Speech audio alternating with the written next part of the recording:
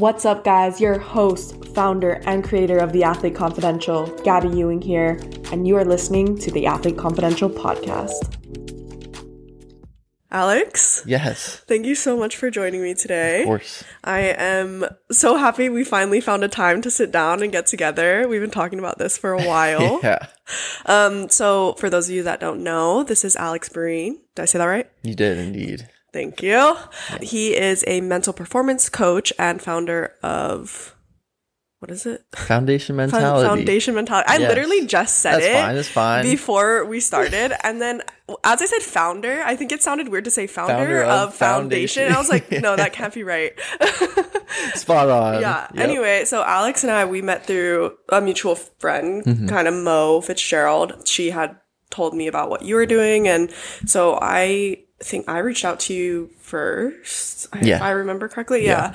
And was just like, hey, we should collab sometime. And many weeks later, maybe months, maybe a month few or months, two, we are here. Yeah. And I'm so happy to have you. Yeah, it's great to be here. It's a busy world. I think it's a busy world in general, but especially in sports and like my job so I'm sorry if it took a while to get here, but here we are. It's not just you. It's like everyone I try to sit down with and find a time. It's always a struggle because everyone's busy. Yeah. And I know I'm not a priority. Yeah. No, I'm just kidding. Hey, no. So, Alex, tell me a little bit about your maybe childhood or, how you found sport, how sport has been a part of your life growing up. Just growing up, I played pretty much every sport available. I ran cross country even, which was like terrible, but so I kind of did it all. I played football for like 2 days and then I quit. I just decided that maybe wasn't for me. Like I was pretty scrawny and so I played pretty much every sport, baseball, basketball, tennis, soccer, obviously. And then towards the end of, I think my sophomore year of high school, that's when I dropped kind of everything else and focused on soccer. Mostly because that was the sport I was best at. It also was the one that I liked most. So that coincided really nicely. But yeah, we were always very kind of active growing up. Like I didn't really watch a whole lot of TV. Like we were just kind of always outside doing something. I think that's what initially drew me to sport is just like playing. And that's kind of a key thing that I focus on in my practice now is like getting competitive athletes to enjoy sport because that's, usually what it starts out as. And then as we kind of get better, then we start to compete more and we get like the thrill of like winning and competing, which soon became like what it was for me. Like I have always been very competitive and I have 2 older brothers who can attest to that, like maybe I was a little bit of a pill at times. So yeah, both kind of like having fun and enjoying playing like with friends, but also I really fell in love with the competitive aspect of sport and like being able to push myself in ways that maybe I hadn't before. Yeah. I'm just curious, what are your thoughts on multiple sport athletes and like when is a good time for athletes to get specific? Because I grew up the same way, like just playing outside and played everything, soccer, basketball, baseball, softball, flag football, like just anything I could do to be active. And so I'm like a big supporter of playing multiple sports growing up. I think it's contributed to my success personally. So yeah, what are your thoughts on that? Yeah, definitely. I think the broader array of sports that you can play for as long as you can is best. And there's plenty of like science from motor learning to back that. Just the skills that we acquire that transfer sport to sport can be a huge benefit. And when we do decide to specify, as far as what age, I think it's really dependent case by case.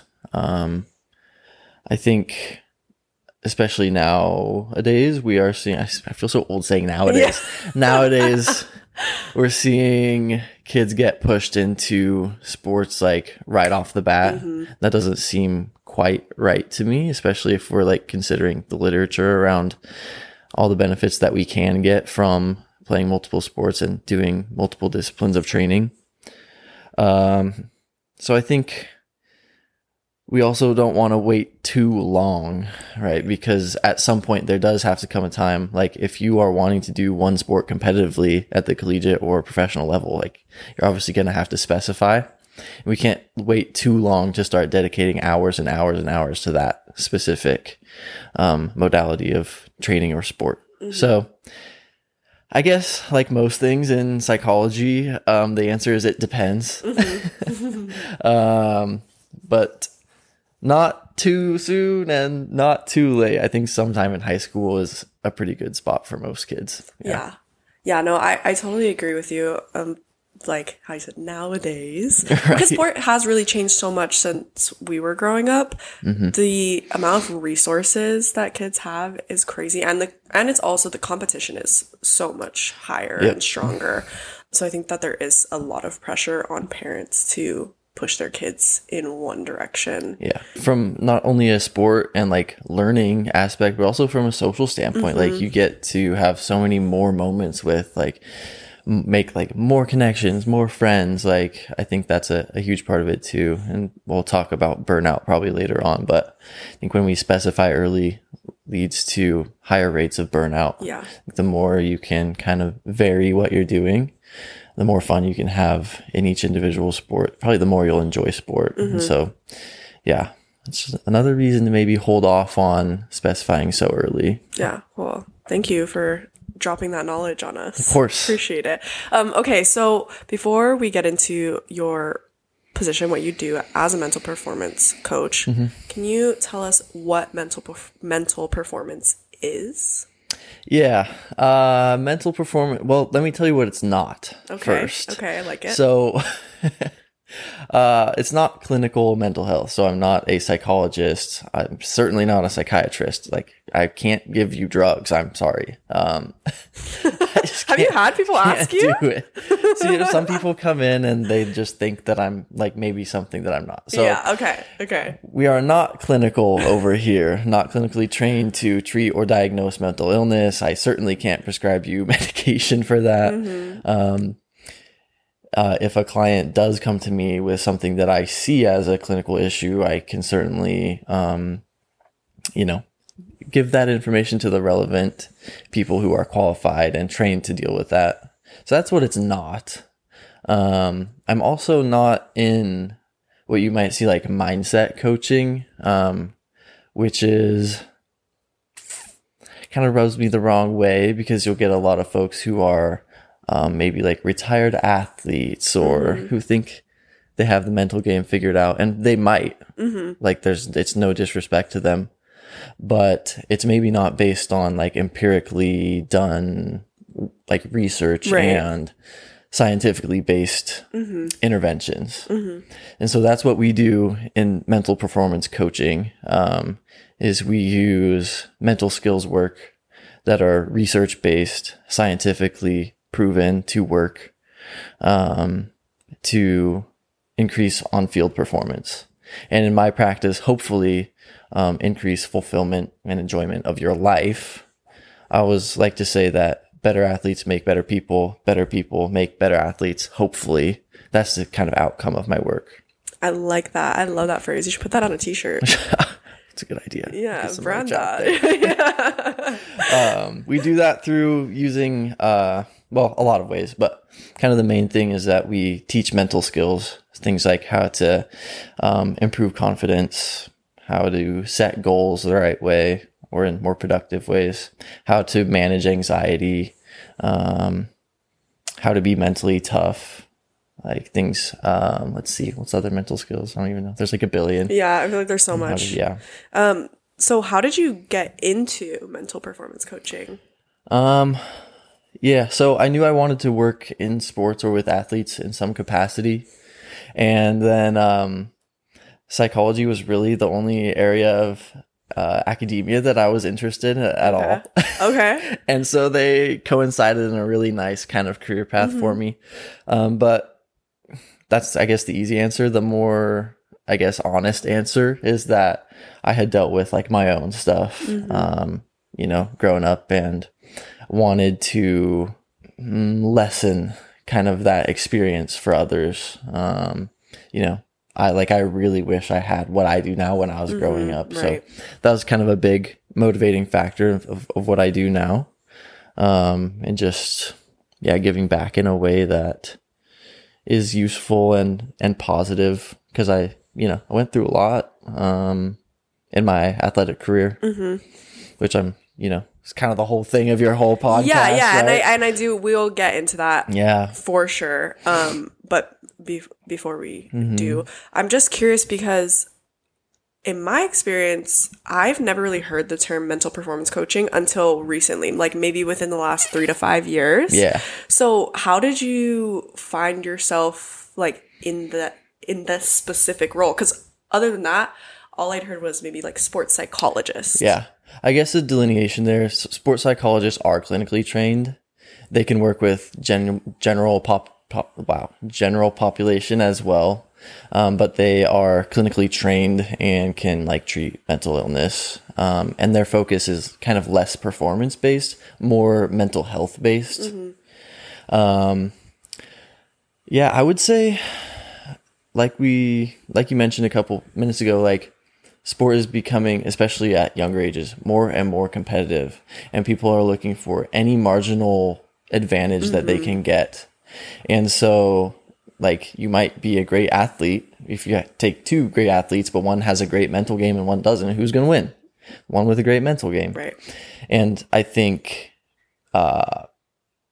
younger people are starting to realize that. Also, parents are starting to realize that, and coaches are starting to realize that. And so, yeah, definitely over the last 10 years, but especially probably the last 3 to 5, you're seeing a large uptick in mental performance coaches, right? It's a growing field. Like I'm one of them who's sprung up in the last 2 years, I guess.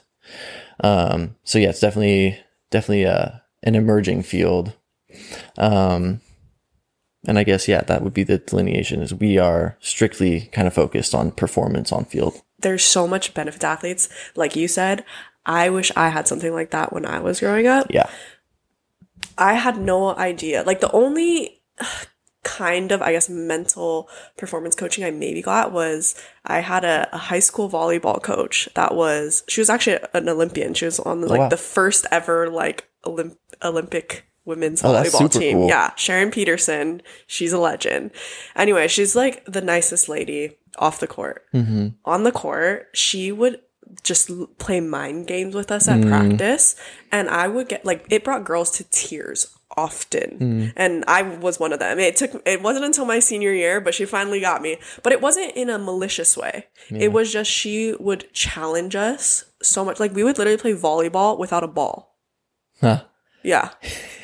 Yeah, like stuff like that. Yeah. And we would sit down at every season. She would choose a new book, and we'd go through chapters of these books. Cool. Yeah, no, and we would reflect on it as a team. And she really was trying to make us, I think, better people. And I think I didn't realize at the time when I was in high school, because I didn't really know what she was doing. I was just like, oh God, like rolling my eyes, Yeah, like, oh, this sucks. I just want to play volleyball.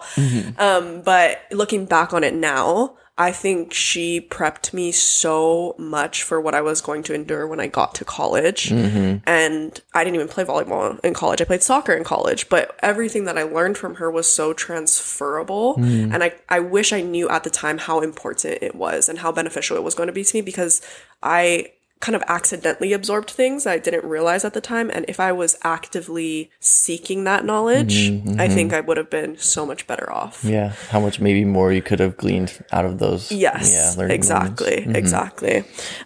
You mentioned a little bit about your own experiences and how you got into mental performance coaching. So yeah, walk me through that a little bit. I know you played soccer at George Fox. Yeah. I guess we haven't said that. So soccer guy. Soccer is my thing. That was my sport kind of growing up. And I guess I specified in soccer. Played at George Fox for a couple years. And then after that, my brother and I founded a semi-professional team in our hometown in Washington. Oh, whoa. So yeah, I know you didn't know that. Very cool. Yeah. So we have a game today, actually. Okay. But yeah, so I still kick around when I can. And this is totally off topic, but so 2 years ago during the season, I separated my shoulder, like my AC joint. So that got me out for the rest of the season. And then last season I broke my leg. So my goodness. This season I'm really hoping for no injuries. Yeah, fingers crossed for you. Anyway. Jeez. Anyway, so what was the question? Sorry. No, how, you talked about some of your experiences and why you got into mental performance coaching. What were those experiences? Yeah. Just like very high anxiety, around performance. I kind of have a propensity for like being that way just as a person. And when I really care about something, it just magnifies that by a trillion. And so, it was a lot of just like extreme nervousness. Like I would just like go hide, or like I'd get like actually sick before even practices, like not even really games. I was oddly never that nervous for games, but yeah, a lot of anxiety around practice. Later on, I guess that was kind of like middle school, high school age. And then more so in college, just dealing with a couple of very bad, I won't say very bad coaches, very bad managers of people. Okay. Who didn't know how to communicate or relate in a productive or positive manner at all. And especially not with me, like someone who was like a little bit more anxiety prone. So that was like pretty disheartening. And that, I would say my sophomore year of college, I was about ready to just call it on my soccer career. And, I think that's something that a lot of athletes deal with, is like when you have a coach that is pushing you so close to the edge and like making you lose your love for the sport that you once had, which is really sad. And it's something that comes up in my work quite a bit. I think it's really common, honestly. Yeah. So I guess that's another part of my work is, we work with athletes one-on-one and like groups of athletes, but also doing like coaching education on how to communicate positively with your team, how to listen to your team, how to give them freedom and autonomy to make their own choices, to enjoy sport, and give back in that way as well. Yeah. So was there a moment where you realize like, this is so unhealthy for me, like this has gone too far, I need to take a step back? Or was it just kind of like little things over time? No, I don't think there was any one moment. It was more so just like the dread of practice every single day. And now I look back and I'm much healthier now. I'm like, man, like I wish I would have had the tools then to like really enjoy those moments, because you really do never get them back. Like it's so cheesy, but like once time's gone, it's gone. And you're only a collegiate athlete for 2 to 4 years. Yeah. Like if you get injured, I guess you can push it, but I wish that I had the resources that I have now, because I would have been able to enjoy it so much more. But yeah, I would say more so just like the everyday dread of like showing up to practice and having to experience like the feelings that I was having every single day. Yeah. Did you talk to anyone about it, like the way that you're feeling, or was it something you just kind of internalized? No, I don't really think so. I tried to deal with it all on my own, which it didn't go so well. Right. But I think that's, another thing, like, is very common. Like, it's getting better, but there's still, like, a pretty big stigma around, like, even the work I do, like, that's not even mental health focused. That's just, like, anything to do with mentality. I think there's still a stigma around it, which I definitely felt, and maybe is a contributor to why I didn't reach out.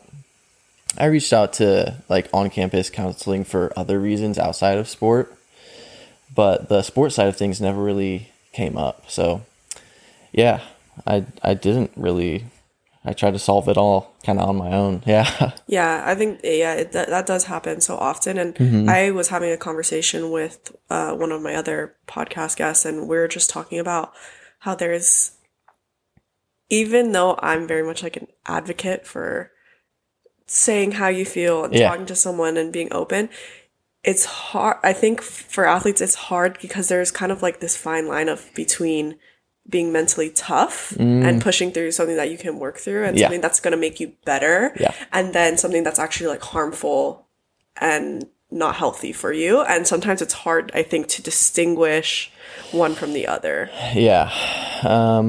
We can talk about mental toughness a lot. I think one point before that is I try to walk the walk as much as I can. Like I talk the talk of like, being like you said, being an advocate for mental health, like go get help, which I do now.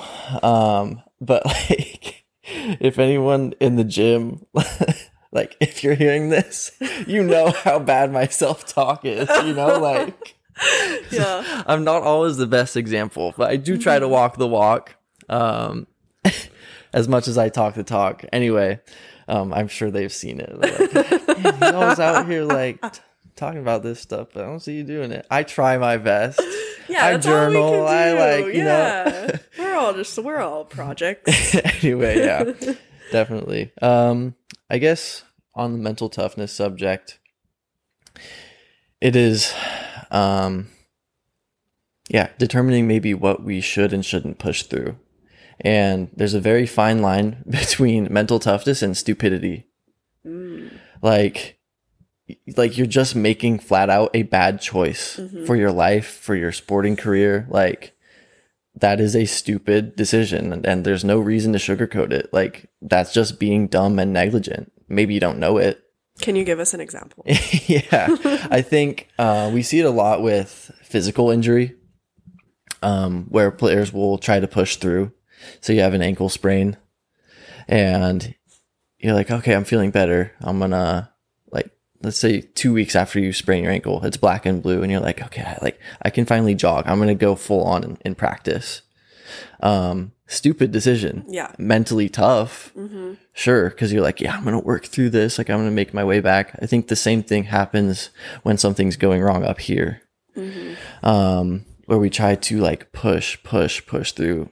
Same thing that happens with the ankle happens in our head. It just gets worse and makes the problem last longer and longer, and you keep having to deal with it. Whereas if you nip it in the bud, like do your treatment, do the rest, ice, compression, elevation, like do everything that actually don't do that. That's not good. They discovered. Don't do rice. Yeah. If we nip it in the bud and take care of it, then we don't even like have the decision to make ourselves go back out there. A lot of times mental toughness doesn't look like pushing through. It looks like stepping back. And like, that is the tough thing to do. I think we get caught in this, like thinking of mental toughness as like, who's the hardest person out there and who's going to fight through the most, which yes, it is. Like resilience is a big part of it. Part of being mentally tough, though, is also making difficult decisions.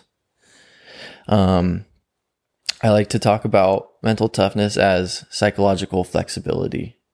Like, do you have the ability to withstand the stressors that are being put on you? And if not, how do you develop those?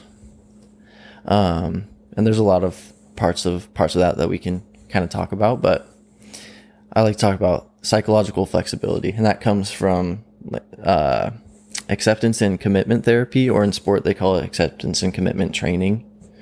It's a theory of psychology. It's really, we won't get into it too much. It's very like sciencey and boring, but I find it interesting. But you're right. Not everyone. Yeah.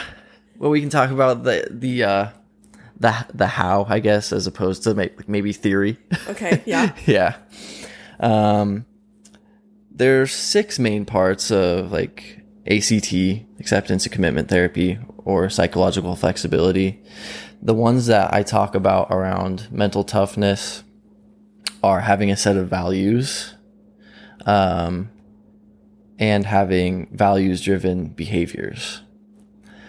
So let's say we have this person, and in their set of values are, let's say, achievement. They really like going after things and applying themselves, and they get enjoyment from achieving. Let's say they value close relationships, be it with their family or friends. Like they really crave intimate relationships. And throw another value at me. I don't know. I can't think of a third one. Money, financial gain. Yes, financial security. Yeah, okay, I like it. So you have this problem, or so you have this person, and they have their set of values. They're going to encounter a problem at some point. Let's say their problem is, well, let's take me, for example. Not me, imaginary person. Okay. They get very nervous and apprehensive before practice, so much so that they get physically sick. Our body has kind of natural fix-it behaviors to get around that problem. And usually those behaviors are just like trying to make us feel safer in the moment. They're very like short-term fixes to the problem that we're having. So for me, or for this person, it looked like hiding or like saying that you're sick, which, you know, like I was feeling unwell, like my stomach hurt from anxiety, but like I would have been fine to go play. Let's say that they are, what's like another automatic, let's say like they don't communicate as well, right? Because they're feeling so anxious. Before you get there, though, you have to consider that there's a lot of things going on up here that's like driving those behaviors.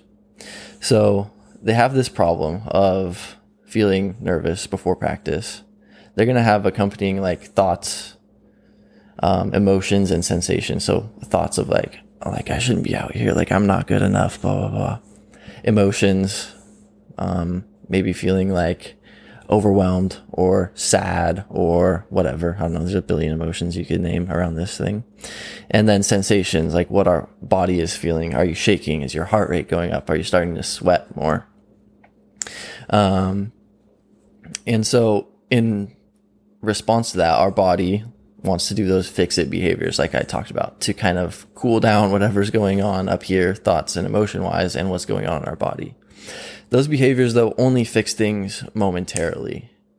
So if we can become aware of, if we are a person who has a well-rounded knowledge of our values and what's important to us, who we are, where we want to go, who we want to be, right? Financial security, achievement, and intimate relationships, close relationships with our family and friends, then I have a choice in how I respond when my body wants to do those fix-it behaviors. What I need to do is refer back to my values and make a choice, right? Because would somebody who values close relationships and your teammates are part of that, would they start to communicate less because of how they're feeling? No, right? If you say communication and relationships is important to you, then your behaviors need to show that. Right? So you have that choice to either A, listen to what your body wants to do to seek safety, or to B, refer to who you want to be, what your actions who like you say you are. We have that choice in every single moment. It's just whether we are aware of what's actually happening. And that was a really long-winded way of saying we have the choice in how we respond to things. We can respond to what our body naturally wants to do, which is going to look like safety seeking and not going to be super productive. It might make us feel momentarily better. And it can be a quick fix. It's not going to be super productive for us. Or we can think back to who we want to be, who we want to become, and we can let our actions show that, which is the hard thing. That's mental toughness. Mic drop. That was a lot. No, that was so good. I'm like almost mesmerized because I'm just like, damn, if I just had this kind of shit when I was playing, I probably could have kept it together a lot longer. Yeah. But no, I think that's so great for you to just share that with us, because obviously these are things that I'm learning, and I'm sure a lot of people listening will learn and take away from this, hopefully, and maybe implement it into what they are doing. And I think also it doesn't just apply to sport. Absolutely not. It applies to life as well. Yeah. This is called the ACT metric. So if you want to like look into it for yourself, ACT matrix. Wow. I'm on a podcast and can't talk. ACT matrix. Look into that. It's really, really useful across all aspects of life. That's one of the parts that I enjoy most about my work is, yes, I love to help athletes, especially young athletes, perform on the field. I think that's awesome, but I love to help like set people up for like better life outcomes, more fulfillment, better relationships. I already said it, but like better people make better athletes. I think I really believe that. Mental toughness, that's something that I'm assuming you work on a lot with quite a bit athletes. Yeah, I would say kind of the top things that, especially I work with mostly younger athletes. When you say younger, can you give us like age range? Mostly high school age. Okay. High school age, yeah. So 13, 14 to 18-ish. Most of those athletes are coming in with confidence issues or like want help developing mental toughness. I'd say those are kind of the two main things. We discover a lot of things underlying those things, but those are usually the first kind of, I guess, probably the top two topics that kind of come up. Well, sorry, it was mental toughness and confidence. And confidence. Okay. Yeah. So how do you approach confidence then?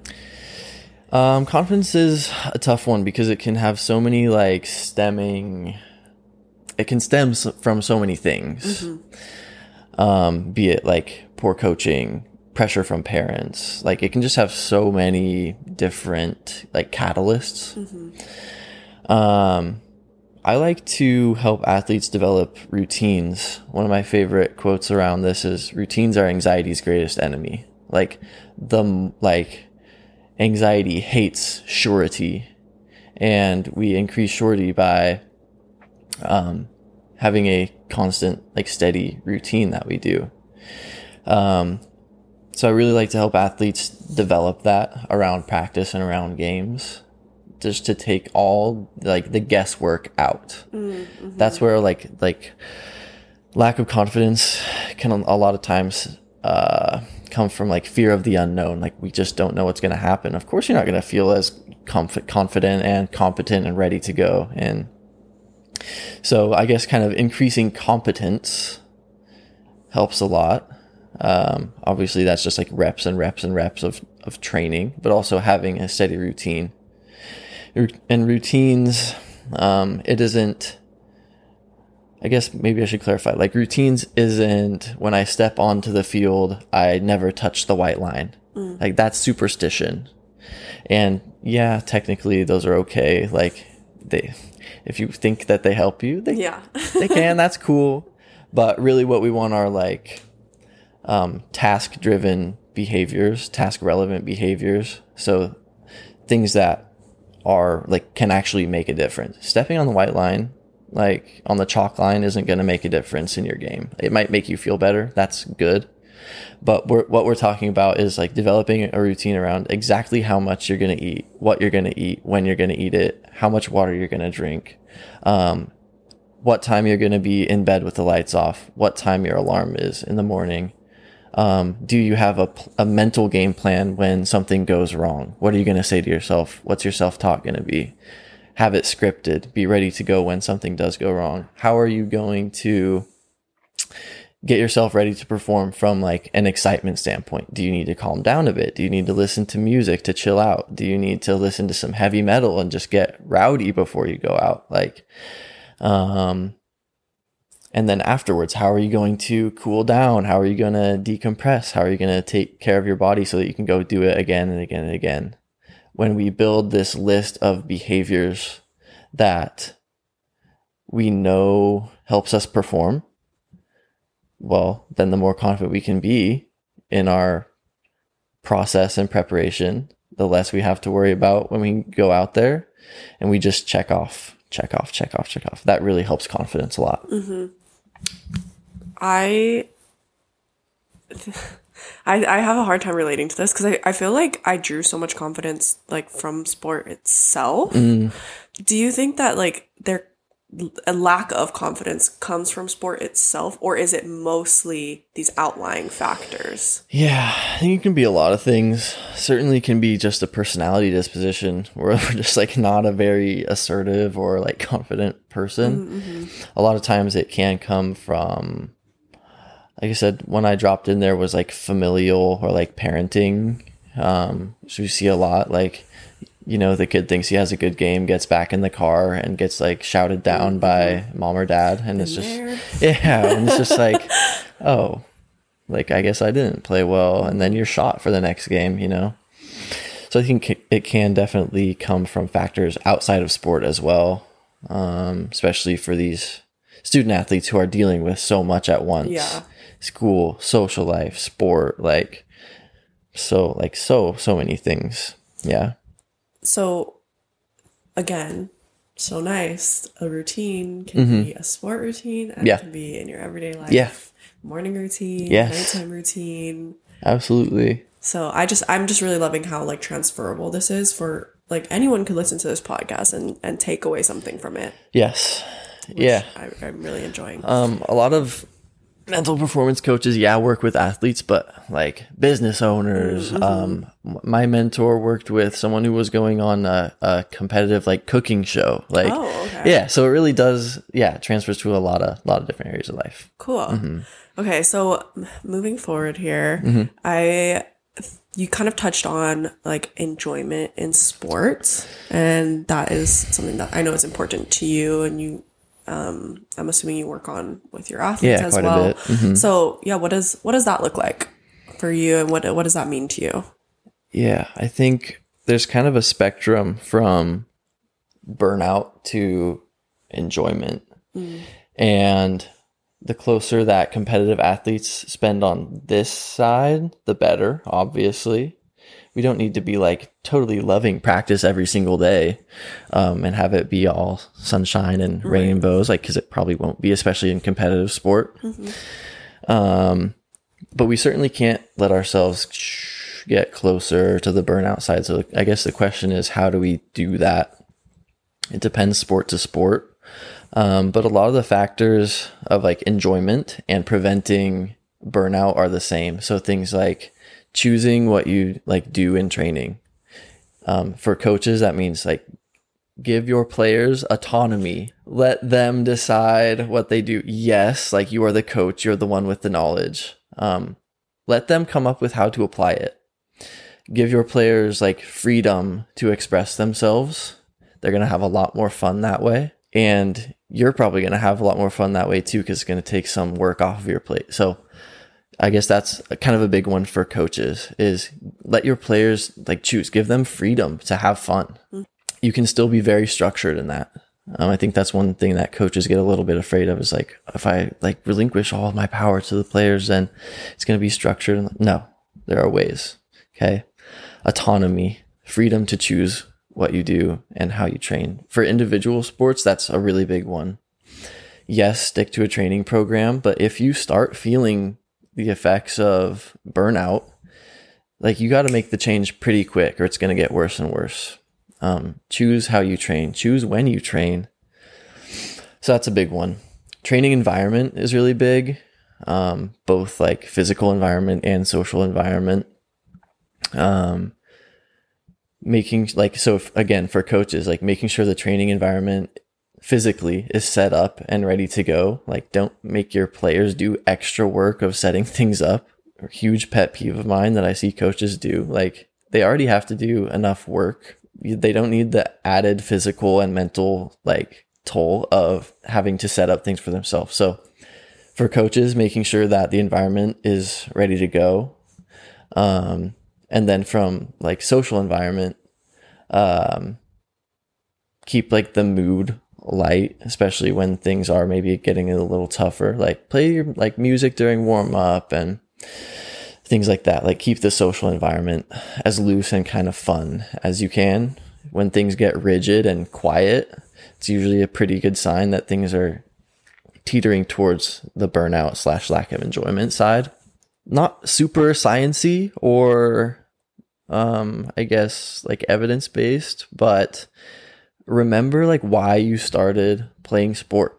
That's something I tell a lot of people that I've coached briefly here and there, but going back to your why and your purpose, so important. Sorry to interrupt you, but I just want to like, yes. It's like one of the first things that we talked about today is like, I just loved playing. I had so much fun, and the competitive part came later, and then, you know, you start to have fun winning and like, but if we can like just take the competition out for just a second and realize, like, be aware of what's going on. Like, I'm out here like in the sun practicing with all my best friends, like kicking a ball around or whatever sport you do, like, and just like have some fun. Like, remember why you started. Like, you were once probably a kid out in the backyard just dribbling around for just like hours, just doing your thing. So if we can kind of get back to that like childlike sense of like play is a really big one. Yeah. Do you think it's important for athletes to have not play other sports, but have other like active hobbies? Yes. Yeah. Obviously, like, there's lots of research of like the more we move, the healthier we are from physically and mentally. I would also say, big factor against burnout is having other things that you enjoy doing outside of sport, whether it's like hobbies, like if you are into like art or like drawing, or you have like some creative outlet, can be especially helpful. Preferably not being very good at like video games and stuff. Like the more active and imaginative our hobbies can be, and more creative endeavor, those can be really helpful too. Why is that? I think just almost the same thing is like we are just playing and enjoying, and the brain is being stimulated in ways that it might not be if we're just like kind of sitting there and like watching TV or like playing video games, which is like, you know, not the worst thing. You certainly need to decompress at times, but I think the more that we can nurture the creative and problem solving side of our brain outside of the sport context, it can really help us in the sport context, and we get the benefit of doing something that we enjoy. Do you have any like stories you could share with us of athletes that you've worked with that you've seen kind of like a big change in their performance or just like their general happiness with life? Yeah, one comes to mind for sure, who I've been working with for about a year now. And this athlete is very competitive in their sport, at a very high level. And their like overall demeanor, if like I took a video of them walking into the session a year ago and I took a video of them walking in today, night and day difference, both in terms of how they just carry themselves and how they're performing on the field. So came in with just like confidence was shot, had a bad event at a pretty high level, and was like, you know, questioning, am I gonna even continue with this? Like, wanted to compete in college and beyond. Maybe I'm not now. And now seeing that athlete winning that same competition a year later, like being at the highest level, signing LOI, and I don't want to get too specific for like confidentiality reasons, but like night and day difference in confidence, in performance. And as much as I would love to take credit for that, it wasn't me at all. Like, that's the cool thing is like, I can help athletes. Like, I give them the tools. It's totally on them to do it. Right. I can impart the knowledge. If you don't use it, nothing's going to change. Like, for that athlete, was so diligent and did every activity that I gave, always was like wanting more work, was very like diligent in the work that they did, and reap the benefits later. Like on the other side, conversely, I've had some athletes who I impart the knowledge. I think I'm doing a pretty good job. And it just doesn't take. And it's usually because they didn't really take the ownership of doing that work. So yes, I can absolutely help, and I'll do as much as I can. But it's just like in sport, like if if it's what you're hearing from your coaches in one ear out the other, you're not going to get a whole lot out of it. So just like parallels in the way that we train the mind and train the body, like you have to do the work, just like you have to do the physical work to get better at your sport. You can't just listen and then become like Leo Messi, right? Or like Alex Morgan or some amazing athlete. You got to really like bear down and do it. Yeah.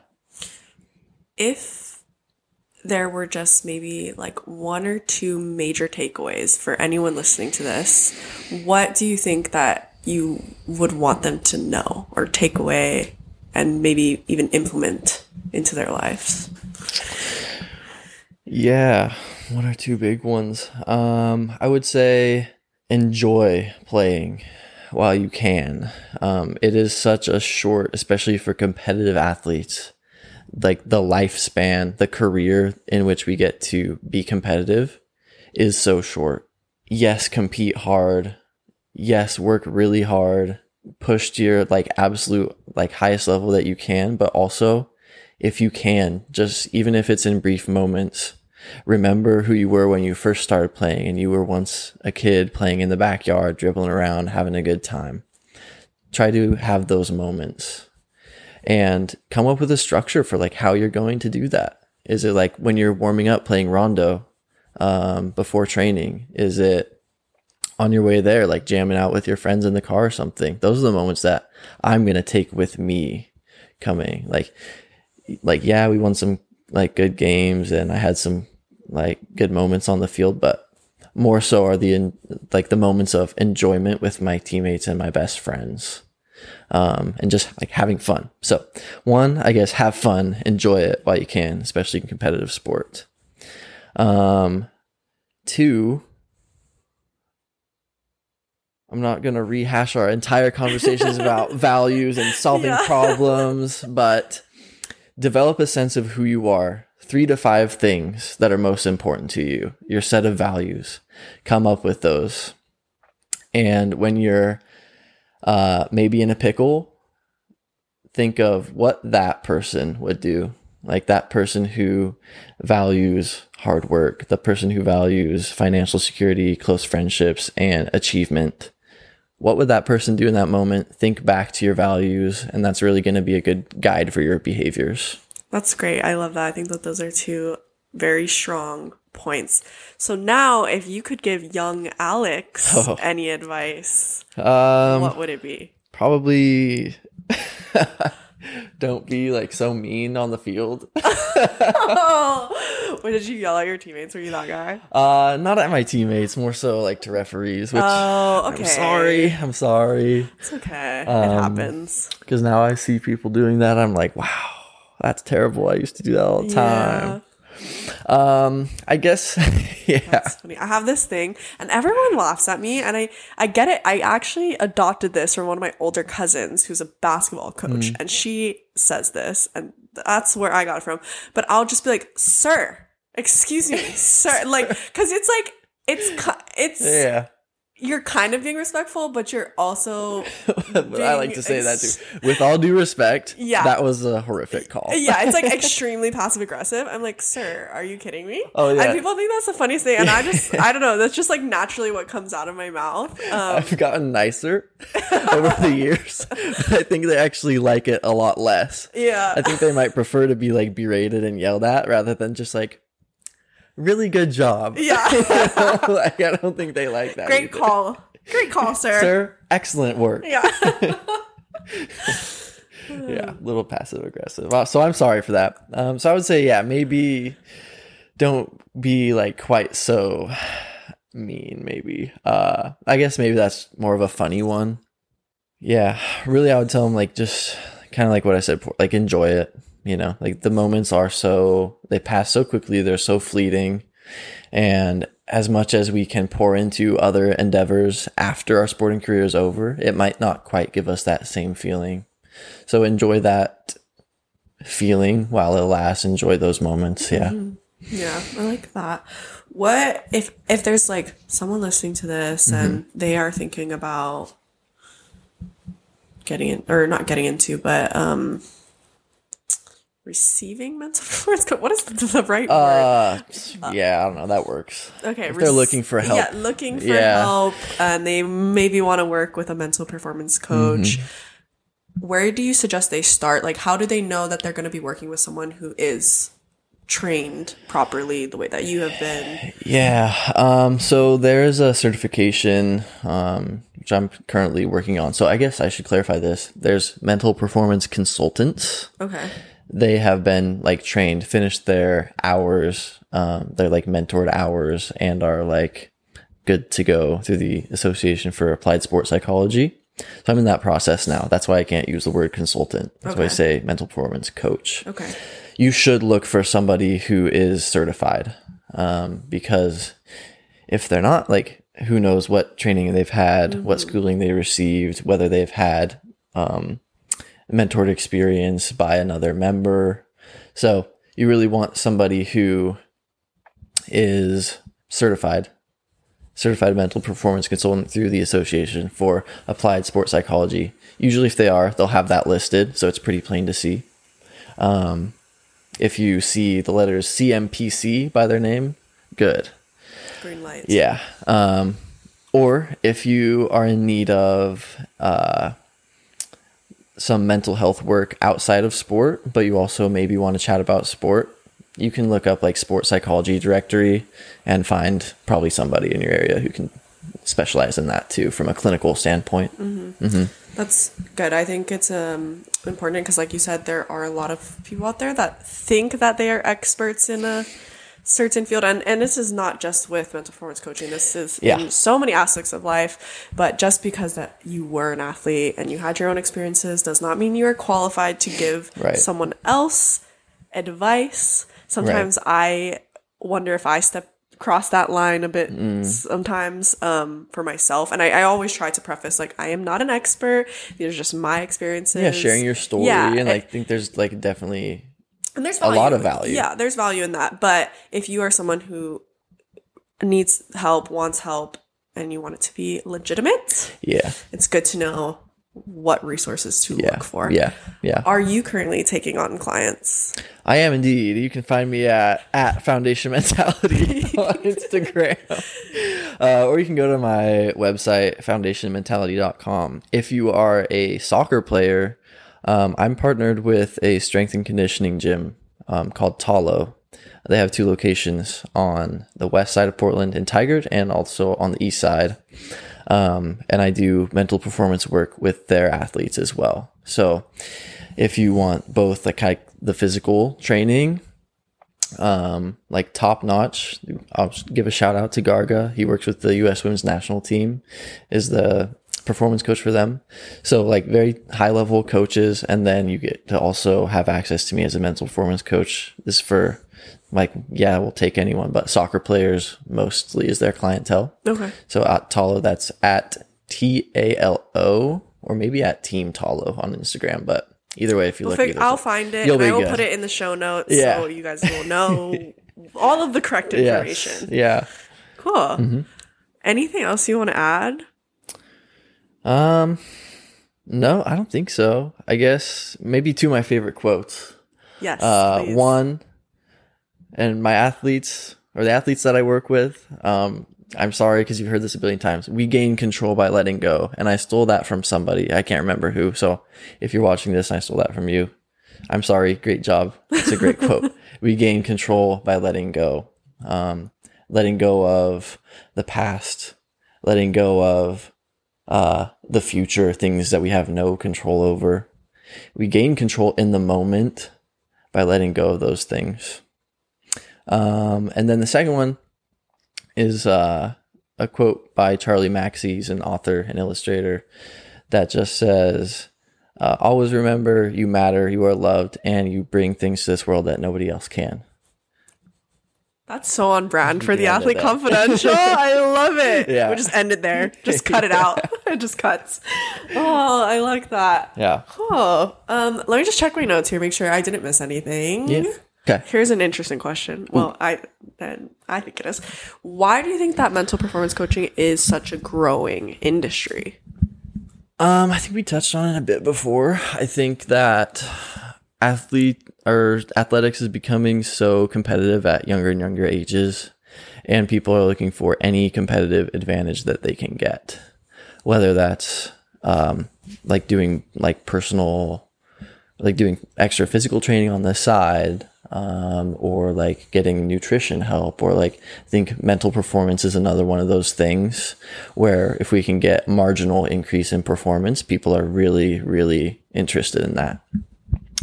So I think that's kind of the main reason that it's growing. Two, I think there is a lessening stigma again, like about looking for those things. You're seeing high level athletes being very transparent that they're getting help, be it for off the field things or for performance on the field from a mental standpoint. So I think, maybe those are the top two things, like gaining any advantage that you can get. And then two, high level athletes being vocal about it and helping kind of lower the stigma around mental performance or mental health in general. Nice. Yeah. Cool. Well, that's all I have. That's all I have too. Great. That's awesome. Thank you so much, Alex. Had so much fun. Same. Honestly, so educational as well, which I really enjoyed. I think there's some really good takeaways, and I hope whoever is listening really tries to implement some of the things that you talked about. Yeah. It's just a good start, and if you want to, you should go find someone to work with. Yeah, definitely should. Even if it's not me, as much as I would love to plug my business. Okay, actually, I do have a question about that. Ooh, okay. Do you only work with people who are local, or do you do online coaching? Oh, great question. Yeah, I work with people in person and remote. So wherever you are out there, I do remote as well. Okay. Yeah, it's a great question. Perfect. Thank you. Yeah. Thanks, Alex. Yeah, that was awesome. Okay. Well, you guys, as always, I hope you enjoyed today's episode. Thank you so much for tuning in. If you don't already, please go follow us on Instagram at The Athlete Confidential. And I look forward to speaking to you guys soon. Remember, we are all humans first and athletes second. See ya.